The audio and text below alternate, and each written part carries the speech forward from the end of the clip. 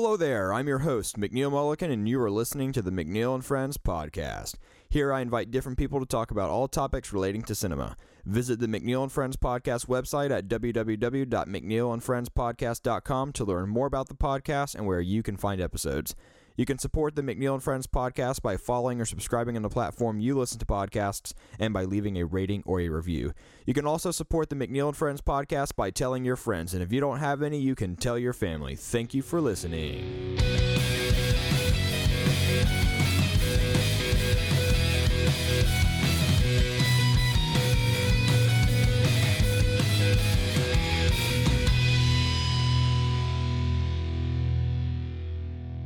What's up, everybody? Welcome back to another episode of Season 4 of the McNeil and Friends podcast. Throughout this season, I'm going to be talking about new movie releases, topics relating to the new releases, and fun random topics pertaining to movies. As always, I'm inviting friends via Zoom for all episodes. Today, I'm here with my friend Ben, and we're going to be discussing the filmography of one of the most famous directors working today, Quentin Tarantino. How's it going, Ben? Oh, good. How about you? I'm doing well. I'm glad to have you on the episode today. This is your first time on the show, so talk a little bit about why you like movies and why Quentin Tarantino is your favorite director. All right, so why I think I like movies, I think it really stems back to Christopher Nolan. We had a long conversation before the show about Christopher Nolan. I think it stems back to him. That's a lie. Yeah. I don't know why I said that. I think it actually stems back to George Lucas and then to him. Because George Lucas, he did Star Wars. And so he took that one. He's done. He took that one. Then Christopher Nolan comes in and says, hey, I got this movie called The Dark Knight. And, you know, I'm a huge Batman fan, so The Dark Knight, naturally, I loved it. It's one of the greatest movies ever made. I don't think too many people say otherwise on that one. Then I see this guy, Quentin Tarantino. He makes this movie called Pulp Fiction, which I'd been told. I'd heard about the movie my entire life. They even made a song about it, which I used to really like, called Uma Thurman. Which now I understand what that means. I completely understand that now. And he makes this movie called Pulp Fiction, and I'm like, whoa, this is different. This is different. I am blown away by this. Don't worry, we'll get into all how perfect that movie is, because it is. So, Tarantino has a very unique and distinct style. You always know when you're watching a Tarantino movie, for the most part. And so his style is just really unlike any other director, especially working today. He does kind of pay homage to some older movies. And I think that's what's really makes him stand out from a lot of people today, you know, like Christopher Nolan or people like Denis Villeneuve or something like that. But he has a very interesting, filmography. And so I'm really looking forward to jumping into this. But before we get started, be sure to follow or subscribe to the McNeil and Friends podcast wherever you listen to podcasts, and leave a rating and review if you want to help support the podcast. You can follow the McNeil and Friends podcast on Instagram at mcneil.and.friends.podcast. Message me on Instagram to let me know how you would rank every Quentin Tarantino movie. You can also follow me on Letterboxd at McNeil Mulligan Letterboxd, where I post the movies I watch and write reviews. Also, you can find the McNeil and Friends podcast on Twitter. Lastly, you can find the McNeil and Friends podcast on Patreon. Support this podcast by becoming a patron if you so desire. All of this information can be found on the McNeil and Friends podcast website at www.mcneillandfriendspodcast.com, and you can find a link that will take you to all of these locations in the description of this episode. So, obviously, for today's episode, we're going to rank every Quentin Tarantino movie, but today's format is going to be different from the usual ranking episode. Instead of going back and forth from the bottom to the top of our entire ranking throughout the entirety of the episode, we're just going to walk through each Tarantino film in order of release. This will allow us to discuss each movie just once instead of potentially twice, and getting an understanding of each other's thoughts in every movie. And this will allow us to predict each other's lists as we go on. So we will briefly run through our rankings at the end. So I'm looking forward to getting a read on how you might rank these movies. But we're going to start off here with Tarantino's first film, Reservoir Dogs. So Reservoir Dogs came out in 1992. So what are your thoughts on Reservoir Dogs? Well, before I get started, though, I do want to say one final thing about Tarantino as a director, though. Okay. Without him, you wouldn't have a lot of these people like Guy Ritchie or Paul Thomas Anderson. You wouldn't have probably Wes Anderson. You wouldn't have a lot of these people. Very true. It's because of him, and it's because of his first movie, Reservoir Dogs. It's this unique movie. I just watched it again on Friday. I didn't find it as interesting the second time, though. Okay. I think it's I've only seen it once. it's a shorter movie. It's not. It's like I kind of put it on the background, really, but it's one of those movies where there are certain moments that'll stick with you. Oh yeah, for sure. They ruined Steelers Wheelers for me. I can now not listen to that song without thinking, oh man, that dude's ear. Oh man. Yeah. I cannot think about that now. Yeah, and that's a perfect example. He uses music in such a good way with this movie. Yeah, a lot of his soundtracks are very memorable. They're so good. And I think the thing that stands out to me the most about Reservoir Dogs is, like we talked about, it's his first movie. And so obviously he didn't have as big of a budget as he did with some of these other ones. So I think it's really cool to see what he was able to pull off with a lower budget. It wasn't like super low, but he did only have like, I think it was like $1 to $2 million. I think it was about 1.5. Yeah, it's like 1 point something. But yeah, that's not like as much. Like then he went up to Pulp Fiction. I think it went up to $8 million, which still isn't like 8-9 million. Yeah, still isn't like the largest budget ever, because there are some really expensive movies out there. But he doesn't really need like, he doesn't need like a Christopher Nolan sized budget for some of the movies he does, because he's not really using a ton of effects. He doesn't need Avengers Endgame. Yeah, exactly. Yeah. But you can really see his style from the beginning. It's not really like it evolved all that much, because he really had like a sense of his style like from the get-go, and one of the things I'll say about all of his movies, this kind of goes for not just Reservoir Dogs, but all of them, is all of his movies, whether I like a couple of them or not, I think they all have top-notch dialogue, and I think that's something you can always take away from his movies. He's always got very riveting dialogue, I think, and he can make a scene extend it out longer than the norm, but it works because of the dialogue and just like the conversations the characters are having. So you get that in Reservoir Dogs. You got a great cast, and it's just a good crime story, and like you said, it's got some moments that kind of make you go, whoa, so this is different, like that scene with the ear. That's the one I always remember from that movie. And for whatever reason, I always remember. The interesting part about that scene, though. What is that? They don't show it.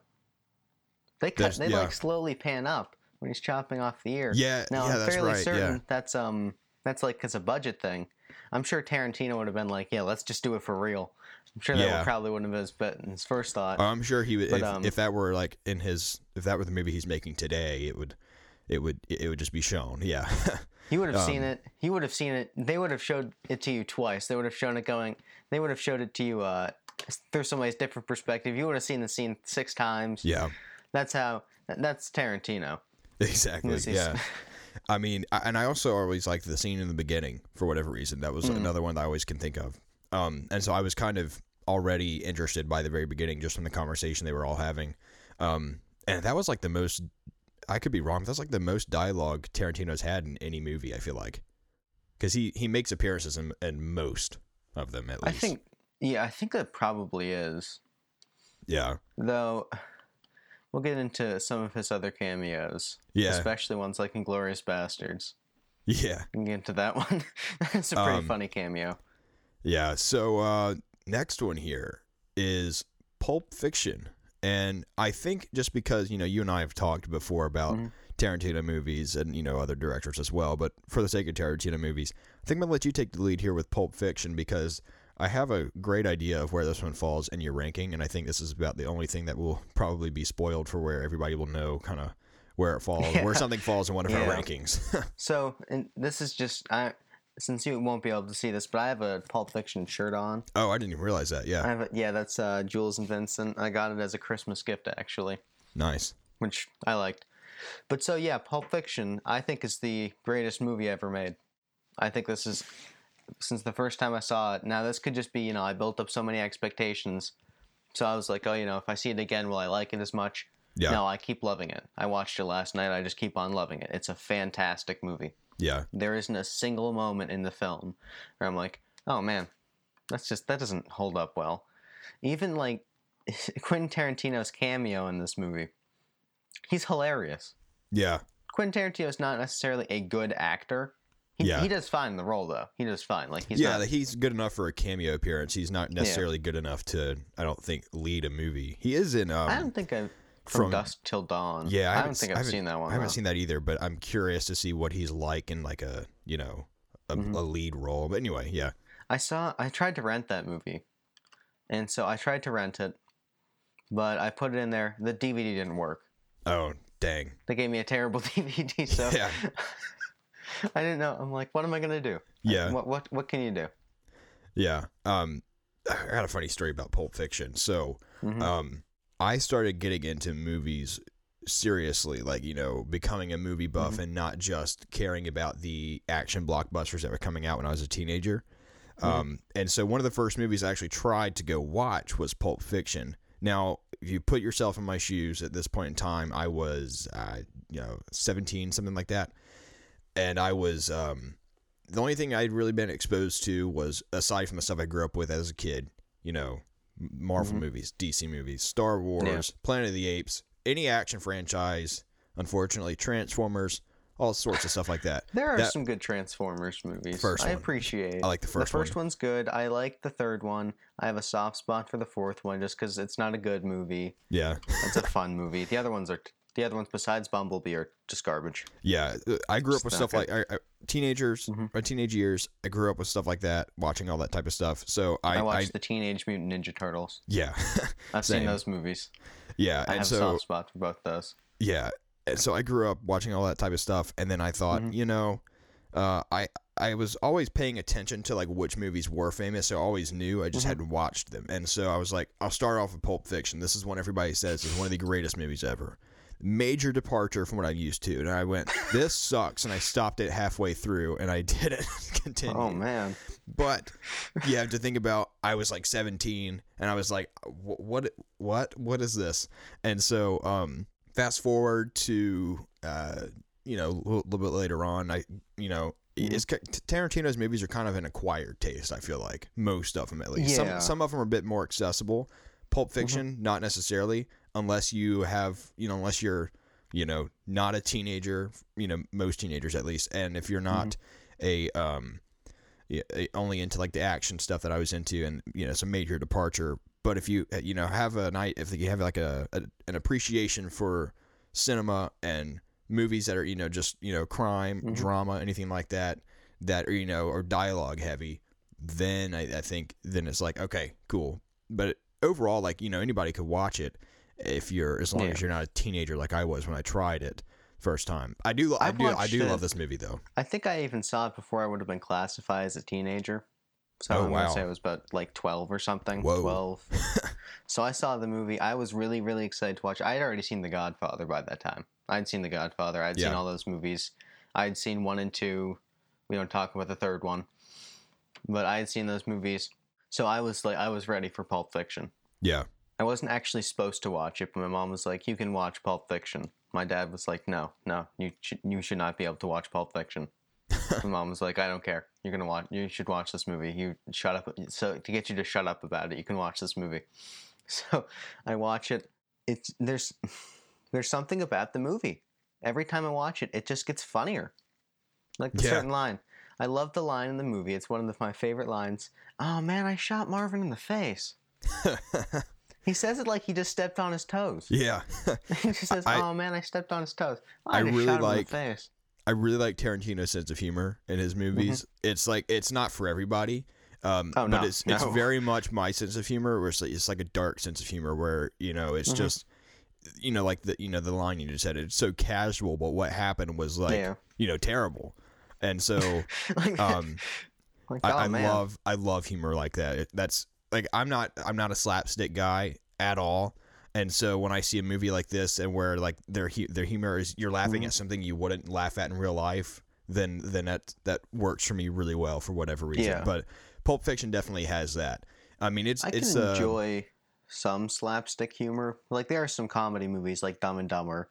Yeah. That's not like it's not like the smartest film ever. It has some really dark comedy. I find that movie really, really funny. Yeah, fair enough. But there are certain comedies, but this movie takes it to a whole new level, though. But then I think this movie actually inspired Martin Scorsese to do movies like The Wolf of Wall Street. I think it actually did, because maybe just the fact that The Wolf of Wall Street is just so ridiculous how in real life it was, but I don't think we really would have these more mainstream dark comedy movies without Pulp Fiction, because Pulp Fiction made such a big bang at the box office. You think the movie cost $8-9 million, made over $200 million.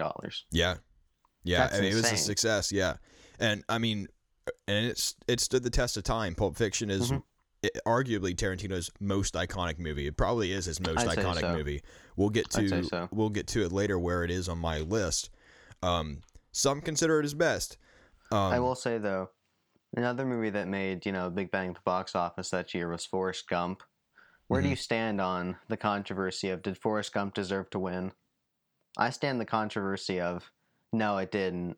I'll take Shawshank Redemption or Pulp Fiction over Forrest Gump. Of those three, I would take Shawshank. Shawshank's probably the most emotionally investing movie. Probably, I'd say it's the most emotionally investing movie because that movie's also in my top 10. Yeah. I forgot to mention, he has 2 movies in my top 5. Tarantino has 2 movies in my top 5. I think you'll be surprised about the other one. So you're obviously a bigger Tarantino fan than I am. Like he wouldn't. Yeah, I'd say so. I'd put him in my top 10 favorite directors. Wouldn't put him in like top 3. But he's your favorite director. So clearly you're more of a fan of him than I am. I can only take so much of his style at once. Like it's something that like I could watch, and then I feel like I have to kind of take a break and then come back to it later because it's so. It's a lot at times. He does go overboard with it, which I'll get to when we talk about the Kill Bill movies. I will get to that one. Okay, yeah. But yeah, that one. Pulp Fiction. We'll move on to Jackie Brown here in a second. Pulp Fiction, like we said, is one of his most iconic movies. A lot of people consider it his best. That's fair enough. I totally understand it. The way it's structured is just unlike anything else. That was very unprecedented at the time, especially with unusual. And it carries over into some of his other movies. Even Reservoir Dogs, it kind of started off that way a little bit, which is cool. That's the way he started it. Yeah, and so built upon that. Yeah, and I like that structure he does because it's so different and unique, and it's another reason he stands out from other directors as well. And again, top-notch dialogue, great performances as always in his movies. So his next movie here, Jackie Brown. People kind of are divided on this one, it seems. People are a little bit more divided than I was expecting. Yeah, and I actually just watched this one for the first time yesterday. This is the last Tarantino movie I hadn't seen. We have differing thoughts in this one. Interesting. So let's get into this. Yeah. So for me, I found this one to be the most bland of his movies. It was the least Tarantino-y Tarantino movie, if that makes any sense. And you said that's because, and this makes sense. It's because it's not exactly his story. This is the only one that wasn't a direct original story from Quentin Tarantino himself. I think it was based on a novel, right? It was, Rum Punch by Elmore Leonard. I tried to get that book. Yeah. Every time I go to a bookstore, which is more often than I can say, I go there, I'm like, I should try and get this book. Within a few minutes, I just completely forget about it. Yeah, I mean, it's, like we said, people are kind of divided with this movie, and for me, it was. We'll talk about whether it's my least favorite or not, because I could say that there are 2 of his movies I'm not a big fan of. But to say that I like, on what the second one is. I have a theory interesting. on that one. So, for me, I'll get into my why I'm not a huge fan of it, and you can talk about why you're a big fan of it. So, for me, this one was slow, and it was longer than necessary. I mean, it was over 2.5 hours, and I felt like we've talked about, most of his movies have a very memorable scene from the beginning that kind of gets you hooked from act 1, I didn't get that in the first 2 acts of this movie. It wasn't until the 3rd act where I was like, okay, this is actually starting to get a little bit interesting. So my biggest the thing that I would say that I liked most about this movie is the 3rd act. I think the 3rd act was actually really good. That's when you got that different structure style. From the first 2 acts, it was very linear, which was strange. And even though the dialogue was very Tarantino, and the performances were, it was almost like the setting and just kind of what was going on didn't really feel like a Tarantino movie. But again, that's, because it's not an original story of his. But the 3rd act, it was where it was like, okay, it's almost like the first 2 acts were almost like, it was like he was being restrained. And then act 3, they're like, okay, you can do your thing. And so I kind of wish there was something from the beginning that got me hooked. But those first 2 hours drug on for a long time. I will say, on the positive side, still has good dialogue, good performances. But I don't find the story to be entirely interesting, because I was very bored for the first, what was that, I guess hour 45 minutes, hour 30 or an hour 30, something between that.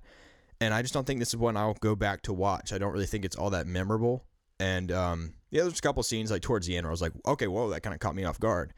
But overall, I didn't really enjoy it all that much. So you're a fan of it, and I know there's a lot of people that are a fan of it, but there's some that find it a bit disappointing. And I can see that coming off of Pulp Fiction, Jackie Brown being his follow-up, where it would be a little bit of a letdown. So where do you stand with this movie? I'm gonna say I think majority of his movies, besides one, are a 4 out of 5 and above. Maybe it's because I'm a Tarantino fanboy, but this is one of the last movies of his I need to see. And I was pretty interested in it because I'm a big sucker for like acting too. Acting and dialogue are my two. I love that. Yeah, and I liked that in this movie for sure. But I mean, we got such a weird performance by Robert De Niro, who he had been having a fantastic decade. Oh yeah, he was in Casino, he was in Heat, he was in Goodfellas. Yeah, I'm drawing a blank on some of the other ones, which isn't. He's in a ton. Not a good sign. He was in a bunch of movies. Cape Fear. Oh yeah, Cape Fear. That one's okay. I'm not as big a fan of Cape Fear as some people are. Yeah, some people love it. It's okay. But yeah, he's so different in this movie. Apparently, him and Tarantino didn't get along though. Interesting. I guess that makes sense because he never came back to do another Tarantino movie, and I feel like their styles would kind of not mesh, but blend really well. I could imagine Robert De Niro in some of like Tarantino's other movies, but yeah.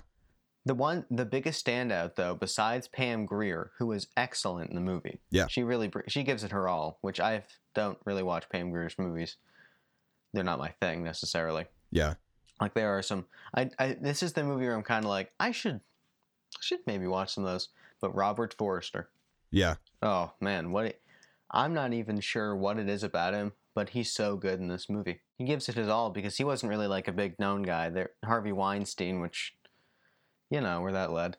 But Harvey Weinstein was like, you need to get somebody different. And Robert Forster was even like, you don't want me. I'm a nobody. Why would you want me? And he goes, no, I cast whoever the F I want. Yeah. That's Tarantino. That's right. Exactly him. He doesn't care.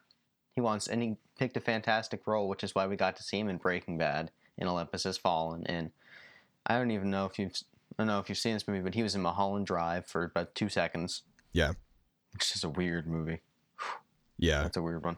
I think the standout for me was Samuel L. Jackson. Every time he was on the screen. I forgot about him. Oh, really? For a second. I think his character was probably my favorite. He stood out like every time he was on screen. Every time he was on screen, like I thought he was like a scene stealer. Chris Tucker was hilarious in this movie, though.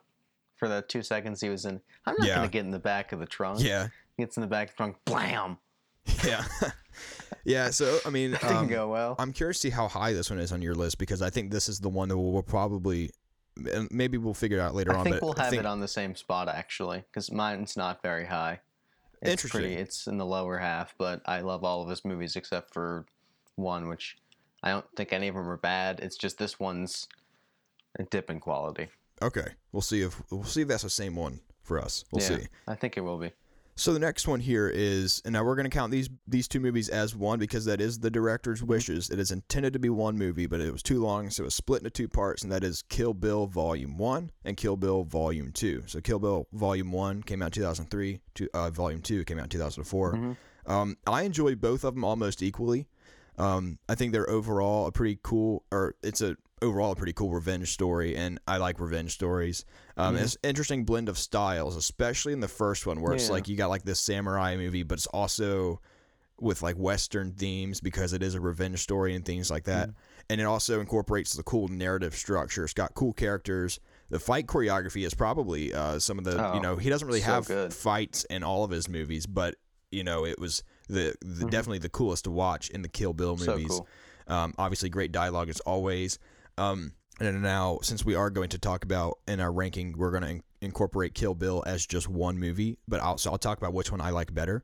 I don't know where people stand usually. Like, I haven't looked it up. I'm not entirely sure like what the common opinion is. If I had to guess, I feel like most people probably would say Volume 1. Volume 2 over Volume 2. That's what the general consensus is. Yeah, and I'm the other way around. So Volume 2 is my favorite. And I had that for many years.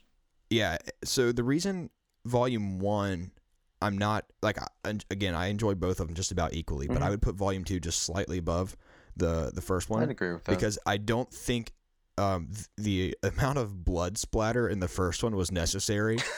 It was just, I was like, it kind of took me out of the movie. Like, it wasn't something I had to, like, look away from and that was grossed out by. She cuts the guy's head off and it's just coming out like it's a It's like Niagara. It's like, really? Yeah, it's going out. Like, what's that? What's the geyser? I can't remember. Is it Yellowstone? Yeah. Yeah. I can remember. Yeah, you know what I'm talking about, though? It just comes out. Yeah, like, and I was just like, this is not necessary. This is so unrealistic. Like, I know, like, there's, like, you know, in real life, like, sometimes there are times where, you know, somebody's limb gets cut off and then there is blood spraying around.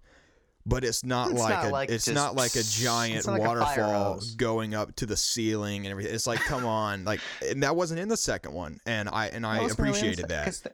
There wasn't as much violence in the second one. Yeah, and it's not the violence that bothered me. It was just I was like, this was not necessary. You know what I mean? Like, if you guys, you know, I felt like it was self-indulgent. You know, it's like they're doing it just for the sake of doing that.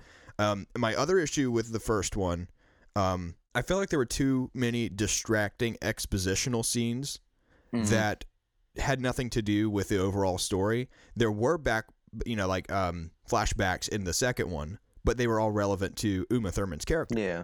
In the first one, like, there was this long anime sequence, which was, you know, kind of cool, and, you know, I kind of like that one. It was visually really cool to watch, but it was like, okay, this has gone on for like 10 minutes, and why are we still here? Do we need that? Yeah. Yeah. Like, there were characters that were just there to, like, be killed, and then we get flashbacks for like a minute or two, and I'm like, I don't need that, you know. Which is interesting because part one is actually shorter than part two. Part one is a lot shorter, yeah. And so I find that interesting that it's the first one that I actually have more of, like, the expositional issues with. Again, like, I enjoy both about equally. I'd give part one about a 7.5 out of 10. The second one I'd give about an 8. But in the second one, I also really like that Bill is more prominent. It was cool. He was kind of like more of a mysterious figure to only just kind of be like a voice in the background in part one. I like that. But I thought the performance in volume 2 was great. And that scene, I think this actually might be my favorite scene of the entire, overall Kill Bill story. In the second one, where in the third act, where Uma Thurman confronts Bill, and he gives this, like, expositional background to this point he's trying to make, and he talks about Superman and Spider-Man, and explains this entire part of just kind of about how you have these superheroes and their alter ego is the superhero itself. But for Superman, his alter ego is Clark Kent, and he went in depth about that, and I was like, that was really cool. And so, I don't know, I enjoyed Kill Bill Volume 2 a little bit more than Volume 1. What about you? I used to enjoy it, but ever since I rewatched the first one's kind of like they're just about equal. Yeah. I used to think Kill Bill Volume 2 was like a 5, but I'm kind of like, I do see some of the flaws in it a lot more. Okay. Because it is a slower film, is what I'd say. I'd say it's a little slower. Takes kind of a slower... But that's... my biggest issue with the first one's the fact that it's, like, super overindulgent with the style. Like, dude, we get it. You don't need to play 17 different songs in the Crazy 88 fight, even though that scene's awesome. Yeah. The best fight scene, though, is the one with Orenchi and the bride, though. Yeah. That's the best fight scene. Hands down my favorite moment. Because it lasts... She says you won't last 5 minutes. The scene goes on for 4 minutes and 59 seconds. I timed it. I timed it just to see, because I'd heard that. I'm like, no way. No, it's 4 minutes and 59 seconds. Nice. She did not last 5 minutes. Yeah, so... David Carradine, though, I think he gives a very good performance, but Michael Madsen, I think, was always kind of underappreciated. He's been in these movies, like, in the background. He's kind of... He's got his moments. You know, he talks about, she deserves her revenge and we deserve to die. Yeah. Like, I completely understand why the bride wants to go on this massacre. I mean, you shot up your fiance and then killed my daughter, though that she doesn't know that until the second one their daughter's still alive. Right. Yeah. Which is probably my best moment. That was a nice hook at the end of the first one. I didn't see that coming, where they're like, oh, her daughter is still alive. And I was like, whoa, what? You know, that actually caught my attention. You're dead, mommy. You're dead, mommy. You're like, whoa. Yeah. I forgot about it. I hadn't seen Kill Bill Volume 1. It'd been a while, and then I watched Kill Bill Volume 2, and I'm like, oh, yeah. Huh. Yeah. That's a nice moment there. Yeah, and I thought that, had cool characters, and overall, That's like what I I like can the say story. a lot about Tarantino's movies. They really have some cool characters. Very memorable characters. Yeah, Even very the memorable next one that scenes. we're going to talk about, has one really, really cool character. Yeah, let's get into that one. So, It's Death Proof. Yeah, 2007. This is an interesting movie on Tarantino's resume because I said Jackie Brown is the least Tarantino-y movie. So I guess you could argue that with Death Proof because it's more on the thriller side than any of his other movies are. I'm going to argue that one with Death Proof. Okay. Yeah. Argue that one in a minute. I feel like Death Proof will be lower on most people's lists. But because Tarantino kind of went more into that thriller territory of this movie, I think I like it more than most people will, or most people would. And, like I'm not a huge fan of how it completely switches narratives halfway through, but I think by the end of the movie it pays off. Weird. Yeah, it was strange, and I was kind of interested in that first story. And then that was interesting. Then you come to find out that's not actually really where it's going.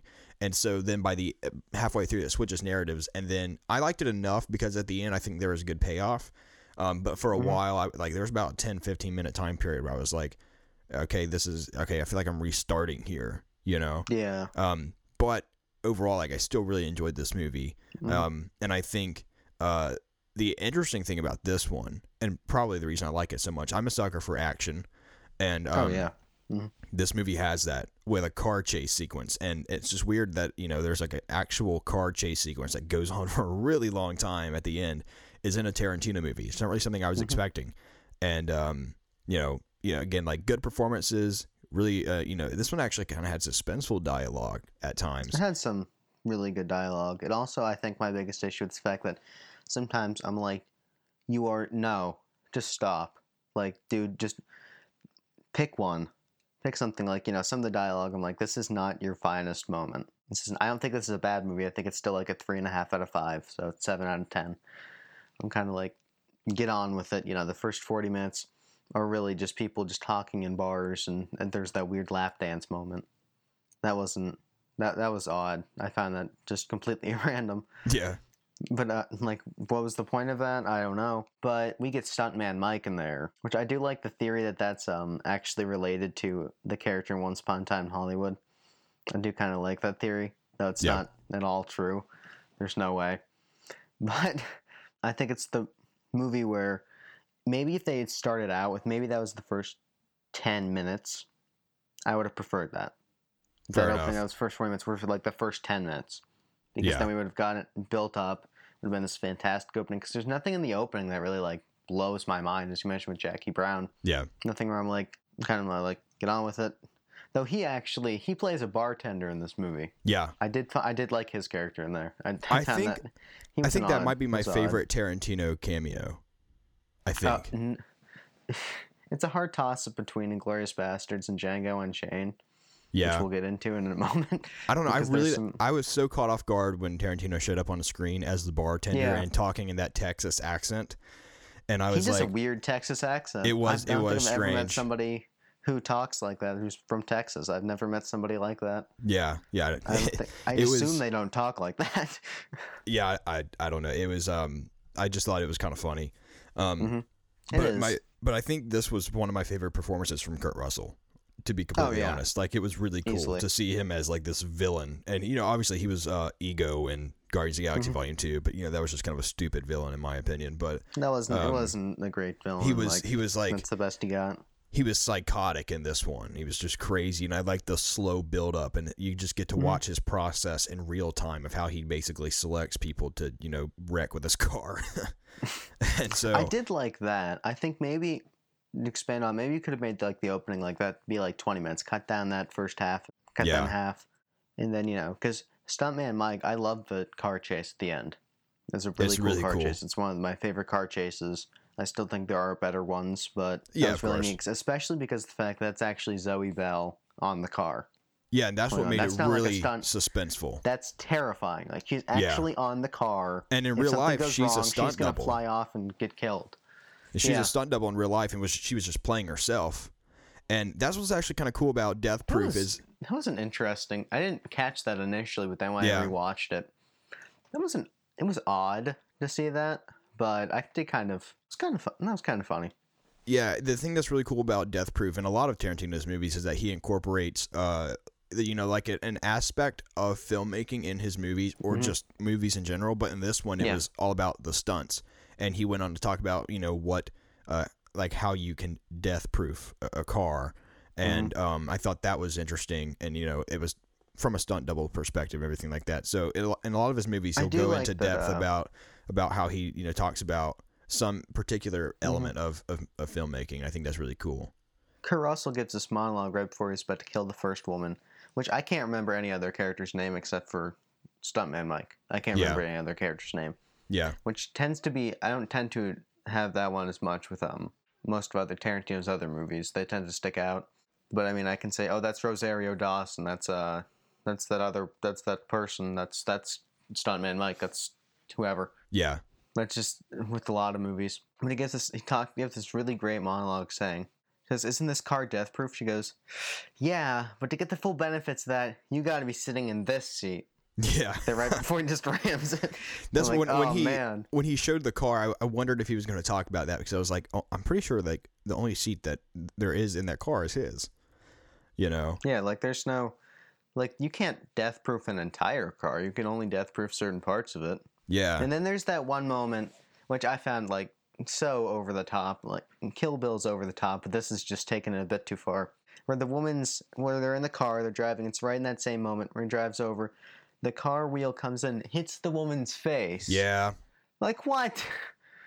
I get it that you're being over the top, but you gotta have some reality there. And then the woman's leg goes flying off, which I get it's a Grindhouse movie, which is why I think it's his most different movie. It's a Grindhouse, so it's nothing like it's nothing like some of his later movies or his earlier movies. Right. In that sense, but it's just so like that's really what you were. I would love to see a Grindhouse movie that was more like just a 70s movie, because that's really what they were. They were just like cheesy 70s movies. Yeah, and then they're like taking place in the present day at the time, but yeah. I'd like that if they wasn't so like clearly he says, oh, footage cut out at one point. Like he's doing such a big wink at the audience. Like, dude, we get it. You can come on. You can stop now. Yeah. But overall, like, I think I like Death Proof a little bit more than some people do. I think, we'll see where this one... I would also say I like Death Proof more than most people do, which sounds, ridiculous because it sounds like I'm crapping on the movie, but no, I think it's a really good... I think it's a good movie. Yeah. I like it more than most people because I follow people on Letterboxd, some of them are like, this movie sucks. I've seen people like, this is a 2 out of 5, and I'm like, really? Really? I mean, I can see it, but I mean, overall, I think it's... but it's the most acquired taste of his films. That's what I'd say. It's the most acquired taste. Yeah, I enjoyed the difference kind of in his style with this one. So let's move on to his next movie here. It's his sixth movie, Inglourious Bastards. This came out in 2009. Man. This is one of my favorites of his, personally. This is in my top 30, 40 favorite movies. Okay, cool. Yeah, I mean, I think so much fun. The thing about Inglourious Bastards that I really like is... From the beginning, I think this has the best opening scene of any of his movies, in my opinion. It's super suspenseful. Hans Landa is a fantastic villain and is easily the best villain in any of his movies. I think actually a lot more of that has to do with Christoph Waltz than is Quentin Tarantino. Oh, yeah, for sure. He's a great actor. You could put any other actor in there, and you'd be like, okay, that's really great. But then you get Christoph Waltz, who I think is extremely underappreciated. I mean, he's in a movie like Green Hornet, and he's still great in it. Green Hornet's not a good movie. That's a bad movie. Right. But he's good at it. I really like it. I like the character. The same way, I mean, I like Hans Landa, and not in the sense that I'm like, a Nazi or anything, because I'm not. But I'm just pointing that one out there. But I like him in the sense that he's so disgusting, but yet there's just something about him where you're like, I can't take my eyes off him. Yeah. It's like a car wreck. You can't look away. Yeah, the thing that I always take away from Hans Landa is he's not an intimidating guy. He's invasive. Oh, no, he's a short dude. I mean, you could probably step on him. He's like this short little guy. But he's, when you sit down and you have this conversation with him, you're terrified. Yeah, he can take control of any room he walks into. Even like he doesn't even have like a very intense personality. He just has a very controlling personality, and I like to describe him as politely invasive. He has this very, like, the things he says are like polite but in a misleading way, and as an audience you know that, and some of the characters know that, but not all the time. Mm-hmm. And so he says things where he's like he's appearing to be friendly, but he's leading somebody on to think that, but he's really just this menacing guy with just one agenda. I don't know if you noticed this, because I didn't realize this until somebody pointed out. So that scene where where Shoshana and him are sitting down, sitting there with that terrifying moment, he makes sure to get the cream. Yeah. Now there is some sort of cream that, like, they made back then, where they still make it, that's like somehow related to pork. That's somehow related to, pigs. Yeah. Which, Jewish people don't generally eat pigs. Right. Because they find them unhealthy or something like that. I'm not Jewish, so I'm ethnically Jewish, but not actually Jewish. Right. So I wouldn't know. I don't know why I told you that, but but no, so he makes her eat it. Yeah. That disturbing little fact, because he's onto her. He's onto her from the beginning. He knows. Yeah. I think he knows exactly who she is. Yeah, I thought he was just playing dumb. I thought he was just like, "Are you stupid?" He knows exactly who she is. This guy's an awesome detective. That sounds terrible, I'm saying, by the guy called the Jew Hunter, but this guy's an awesome detective. Yeah. But he plays it so perfectly. Like, you think he's just, stupid. No. He knows exactly who she is, and he's going to force her to do something that she clearly doesn't want to do. But clearly that she doesn't want to eat that cream. Yeah. She doesn't want to do that because she knows exactly what's in that cream. No. He's going to make her. Which, just think about that. Ugh, I never picked up on that. I didn't know the history behind that, but yeah, that makes a lot of sense now thinking about that. Yeah. Mm-hmm. Interesting. I thought the cream was just meant that they had to stay there longer, and that was what the terrifying moment was. Now that I know about that, I'm like, oh, that's actually a lot smarter than I was initially thinking. Just thought it was kind of him. He's a very specific guy, likes things a very specific way, and I thought that's just what he was doing and just kind of being himself. But that does make a lot of sense. He comes out on top in the end. That's my favorite part about that. Yeah. He comes out on top at the end. At the very end of the movie, he might have a swastika engraved into his forehead, which I love that scene. I laugh so hard every time. I've seen the movie like 8 times or something. I laugh so hard. Yeah. I think this might just be my masterpiece. He gets there, and he comes out on top because, he kills, technically he comes out as the good guy at the end. He helps kill Adolf Hitler, which, him getting shot in the face is the funniest thing. Yeah, it's pretty hilarious. It's one of the funniest things I've ever seen. This is one of the funniest Tarantino movies, in my opinion. Oh yeah, it's hilarious. This and his next one that we're going to talk about are both hilarious. Yeah. A lot of his later movies have been really funny. Mm-hmm. Another thing, some dark subjects too. That's the thing. Oh yeah. Like, and that's what he's really good at Nazis, doing. And it's hilarious. Yeah. It's hilarious for some people. It wouldn't be funny for everybody. Some people are like, "Oh my gosh, they're scalping people." I'm like, "But it's supposed to be funny." Which Tarantino gets scalped in the movie. The first person that they're scalping, that's Quentin Tarantino. They're scalping Tarantino in the movie. That's right, yeah. One of my... Who does that? Yeah.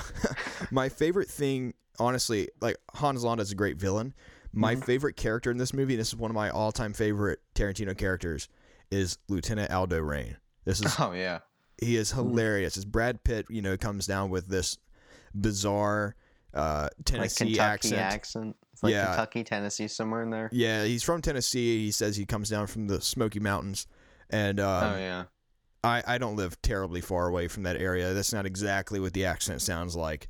Are you sure? I think you're covering up the accent. Clearly, that's what you sound like. Well, I'm from South Carolina. We don't exactly have a Tennessee accent here, but I don't really have a South Carolina accent. So, I've told I have more of a Midwest accent. But depends on when you catch me. Sometimes I'll have a weird accent. Sometimes I'll just sound like somebody you'd hear on the news. Sometimes I'll sound like that ain't a very good idea. I'll break into weird Western accent just because I can. Yeah. Who cares? So I love Brad Pitt in Inglourious Basterds. I think he is really funny. Oh yeah, he totally should have definitely for supporting actor. But I thought he was going to be the main character, but no, he wasn't. I don't even know who you would. He's not exactly the main character, but he is definitely very prominent in the movie. And I also think There's one of the scenes. My favorite scene in the movie is where you see him for the first time, and he's giving like this speech to the soldiers. That's my favorite scene in the whole movie. And then I almost did that line for a monologue I had to do in school one time. Oh, sorry. I mean, did that one. My favorite scene is the opening scene. My bad. And then my second favorite with Lieutenant Aldo Rain would be that scene where he's giving a speech to the soldiers in the beginning. And then I almost did that for a monologue in school one time, and I decided against it. That's probably a good idea. The second one, other scene I really like with Lieutenant Aldo Rain is where he actually meets Hans Landa, and he pretends to be that scene's really good. You know, pretends Harvey to be Keitel's in Italian. that scene. Yeah. Harvey Keitel's no, he's not in that scene. It's in the other one. But yeah. Like Hans Landa just plays it. He plays so perfectly. Well, this could just be an entire podcast just talking about Hans Landa for all. Oh yeah. We could just do an entire podcast talking about him. Since he again realizes these dudes are Americans. Nobody wears a mustache like that over here. That dude's an American. And nobody says hello as an Italian as like Lieutenant Aldo Rain does. He's like buongiorno. Buongiorno. Arrivederci. He has like this weird way of saying those words. But then he says, "So I know the most Italian." The guy he tells to study up is actually the best Italian speaker there. Yeah. That's my favorite part. And then Eli Roth in this movie. He was almost played by Adam Sandler. Are you serious? Yeah. That would have been an odd one. Adam Sandler almost played the Bear Jew. There's a part of me that really wishes that happened. I know. I kind of can't help but be like, what would that have looked like? That would have been amazing. The movie? Eli Roth was great. Better? But that would have been really funny. He's huge in the movie too. Yeah. Like, he's extremely buff. Yeah. I think it's because he said in an interview, since I watched a documentary about Quentin Tarantino, I need help, I realize. But he was saying that, like we shot the scene, we did like a few takes over the course of a few days, but Tarantino would always say cut right before I was supposed to go out. Just so I could be back there and just so I can get really, really annoyed. So I could be back there since he had like a weight set back there. So in between takes and, when they were doing it, he'd just be like pumping iron back there. So that's when he comes out, he looks like, he's the Incredible Hulk out there with his baseball bat. Yeah. Yeah, I mean, all the performances in Inglourious Basterds I think are great. This was actually one of the first. The one that never gets mentioned though. Which one? Michael Fassbender. Yeah, very true. He's in the movie. I was expecting him to be in there for a lot longer since I'm a really big Michael Fassbender fan. I'm like, oh, he's going to be in this movie for probably the rest of it. He's dead in like 30 minutes. Yeah. That didn't go well. Yeah. This is one of the first movies I actually watched of his. So because of that, like I remember it really well. It was one of like the first introductions I had to Tarantino as a filmmaker. So in that sense, I have a lot of fun with it. 30 minutes. That was my introduction. I saw the first 30 minutes, and then I went on to watch Pulp Fiction a few years later. Nice. Yeah, so Inglourious Basterds is one of my favorites. We'll move on to another one of my personal favorites of his, which is Django Unchained. Came out in 2012. And again, just like Inglourious Basterds, my favorite thing about this one is the performances, specifically Leonardo DiCaprio. Leonardo DiCaprio is so out of character. He's my favorite actor, so I might be a little bit biased here, but I think I absolutely love his performance in this movie. Jamie Foxx is great. Samuel L. Jackson is great. Samuel L. Jackson's my favorite actor, so I'm a little bit biased. He should have been nominated for this one. This is one of his. That's one of his best performances. I don't even know how the Academy said no. We should nominate. They miss on a lot of things. They're the worst. Yeah. We'll get to when we get to Once Upon a Time in Hollywood. I'll go on a rant that'll I'll lose all sorts of friends when I say it. Go on my rant. But yeah, Django Unchained, I really enjoy this one. It's another one where he kind of blends some styles together because obviously it takes place in the South, but it also has some Western themes in there because it's again a revenge story in the same way Kill Bill is. I think this one's again it talks about some dark subjects, but it's I don't find this one as funny as some of his other ones. It's not as funny as Inglourious Basterds. This is also, I should preface, this one's not very fresh in my mind. This one and the next one are the two that are the least fresh in my mind because I've seen them. It's been a while since I've seen both of these, but I know I like Django Unchained. I've seen Django Unchained twice. I think I showed it to my grandmother. I saw it once on the way to a wedding. So I was in the back seat and I was on the way to a wedding when I was a few years ago, and then I saw it and I showed it to my grandmother once. But Tarantino kills himself in this movie. Yeah. He loves dying, I swear. He loves killing himself in his movies. He likes his characters to die, too. He likes his characters to die a lot. I mean, he kills himself in Reservoir Dogs, and Inglourious Bastards, and Django Unchained. Yeah. Is he saying something? I don't know. Does he need help? We'll see what happens in his final movie, but his final one will just be him just walking on screen. It'll just be him with a pack of dynamite. The movie might end with him dying. He'll be the main character, and then he'll get shot. He'll like fall off a cliff or something with spikes at the bottom, just because he's just that ridiculous. As you said, it's a movie that tackles a dark subject like slavery. Right. But I really like this movie because of the performances and the dialogue and just the style of it overall, because I do like Westerns, and this one, it kind of is that for a little bit. And I think this one has some of the best performances of any of his movies. Like the funniest parts in the movie, though, I mean, we could talk about Tarantino comedy. We should just do like separate podcasts just all about Tarantino. Yeah. We should make our own podcast series, the Tarantino podcast. We still wouldn't have enough time to do any of those, but he does the funniest moments in this movie are the ones where where Tarantino blows himself up, are the moments where it's just so ridiculous and over the top. Like there's the scene where he goes at the very end where he tells the one woman, say bye, Miss Laura. He goes, bye, Miss Laura, and she goes flying back. She gets shot and goes flying back. Yeah, physically that's not possible. Right. He likes to do his over the top stuff like that, which I'm fine with it if it's like a Death Proof. There was just so much over the topness. Kill Bill, there was so much over the top. Kill Bill, I was more okay with it. This movie doesn't have a lot of those moments, so it feels more grounded. But you can't not go without one of those. And I hate that what people were saying. This is the one where people were like, oh, like Spike Lee. I'm sure you heard all about Spike Lee's thing. I won't go see this movie. Like, even Samuel Jackson, big collaborator and friend Spike Lee, said, all right, you don't go see the movie? Then shut up. And you can't talk about this movie anymore. Yeah. And you can't talk about anything about it. And I like the way Tarantino depicts these dark subjects. Yeah. Like, all of his movies aren't really they aren't like fun subjects. Right. They aren't subjects that you're like, oh, I'm having a good time. But then you're like, oh yeah, I'm really enjoying myself while watching this. Yeah. Yeah. That's what I kind of appreciate about it. And I think it's because of his style. Like if it were somebody else, it just wouldn't work very well, Like this is for David Fincher. I mean, this for David Fincher, I think it'd be more like a documentary, This would just be a documentary, yeah. But Inglourious Bastards would be the true life story of how Adolf Hitler was shot up in a movie theater. That's what it'd be called too. Adolf Hitler, how he died in the movie theater. Yeah. That's what David Fincher would call it.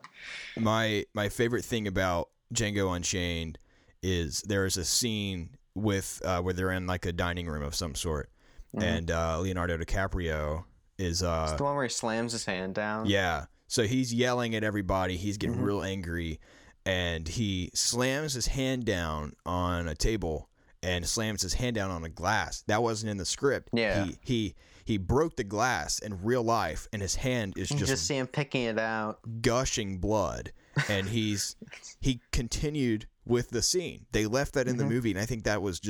I mean, it sucks that he got his hand all cut up, but the fact that he continued to stay in character and finish the scene while his hand has actual glass in it and actual blood, and I was like, wow.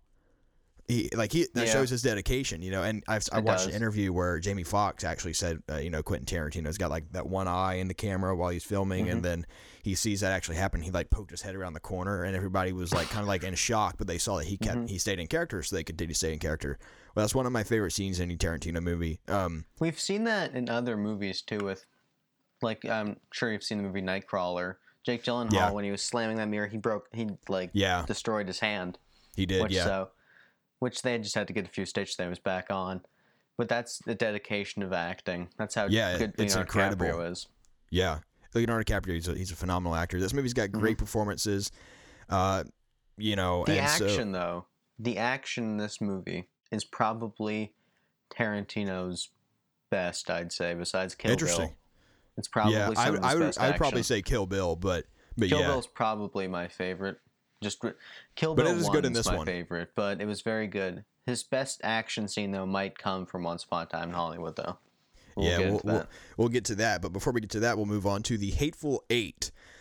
Is this the one you dislike? This is the one I dislike. Yeah. I was not expecting. I was expecting Death Proof because I really like the Hateful Eight. I love this movie. Interesting. Okay. Interesting. All right. So Hateful Eight. I'm not a fan of this one. I will say though, this is the one that is the least fresh in my mind. This was the first Tarantino movie I actually watched in full. Like I watched the extended version. I see. I've never seen the extended version. And I've just seen the theatrical. This is right around the time again, like where I did first start experimenting with movies that weren't really my thing. Mm-hmm. I'm pretty certain that if I go back, I still won't like this movie because I remember the things like I just wasn't a fan of. Like I remember thinking I was like, this is too long. Didn't really like any characters. The only thing I can appreciate about this movie, I think the production design and costume design was good, but that's not enough for me to, just like a movie. Like I can appreciate the art of that, but like the story, obviously, and the characters and the dialogue is the most important part. Yeah. And again, dialogue, it's Tarantino dialogue, but I wasn't, it's the characters. I just didn't like any of them. And I think this is the one where the dialogue mattered the most. Yeah, probably. I mean, they're stuck. Reservoir Dogs, they were like kind of, people like say it was primarily one location. They were like all over the place, so I don't really get that. It was a lot in one location, but they were like all over the place at times. Yeah. Hateful Eight, you get maybe 2 other spots, and otherwise they're like stuck in this, little square. They're stuck in don't be a square. It's a rectangle. Yeah. They're stuck in this little like patch of land in a cabin. So I think that's what I like the most about it. It has these really neat shots of the horse. The cinematography is absolutely amazing. Yeah. But I actually like some of the characters. I don't think they're good people. I don't think not a single person I'm like, man, that's a good person right there. I like that guy. It's more like they're all, but I guess Kurt Russell's character wasn't so bad. I guess I could say he'd be my favorite, but Samuel L. Jackson has that one story. He tells the story to the Confederate general. Yeah, I showed that scene to my dad. I watched the movie with my dad when I watched it the second time, since he hadn't seen the movie yet. And that was the moment where I knew he was either going to hate the movie or want to continue on. So I look over at him. He's laughing like me. He's laughing.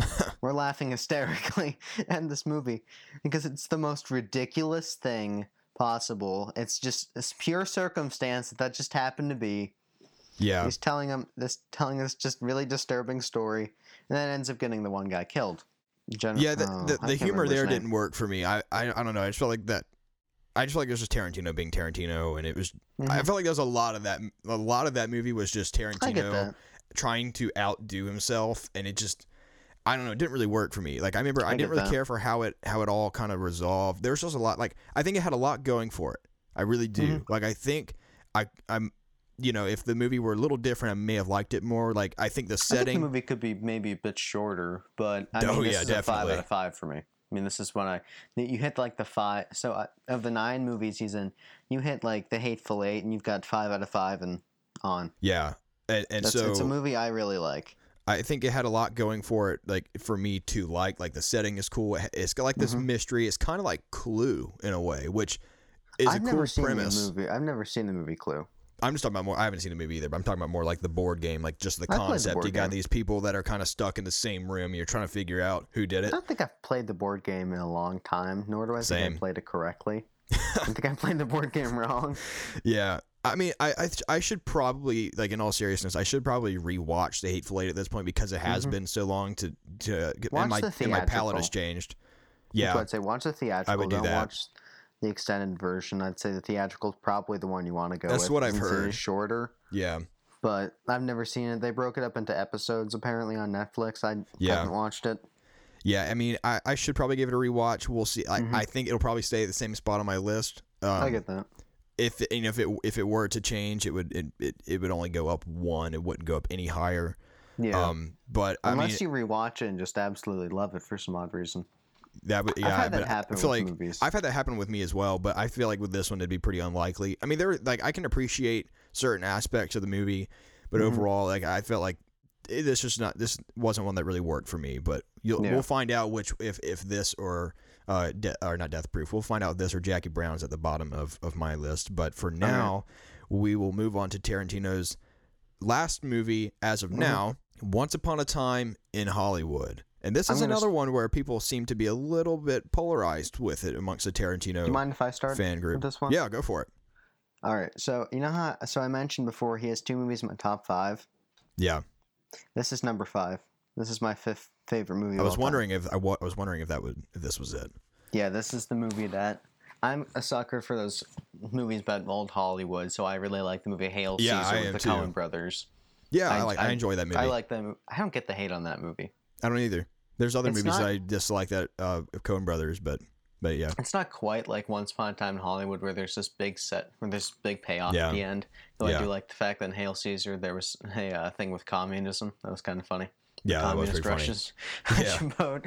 But in Once Upon a Time in Hollywood, you have this fantastic cast, which is, I don't even know how you were able to get that and still have money left over for this breathtaking set design. Brad Pitt once, maybe it was Margot Robbie, who said there was, if there was a bookstore, he has a sign in the bookstore in the window that you would never see, but still there. There's books in there that you'll never see them, but they're there from the 60s. Yeah. That sort of thing. He captures that so perfectly. You even see like in the scene where Rick Dalton's laying in his pool, not the second time before the Mansons come in, but there's cars driving on the street. Yeah. I feel like most directors would have just had the street be empty. No, there's like 3 cars going through. Yeah. There's little noises in the background. There's so much detail into the appearance of this movie. Mm-hmm. I think that's what drew me in the most initially, was just how breathtaking that was. Each time I watch this movie, I've enjoyed it more and more, and it continues to get higher and higher in my top 100. And I absolutely love Once Upon a Time in Hollywood, and I love how everything comes together. Like for a while, like it's a slower movie, and sometimes I think it works for his movies. Sometimes I think it doesn't. Like Hateful Eight, for example. But this one, it really works because you have all of these little details. Whether it's something in the production design, whether it's something in the dialogue, something with the characters that matters, and so everything pays off at the end. Everything culminates at the end and makes for actually my favorite Tarantino scene of all time. One of my favorite movie endings of all time. And I did a top 10 movie endings episode a while back, I think sometime last year.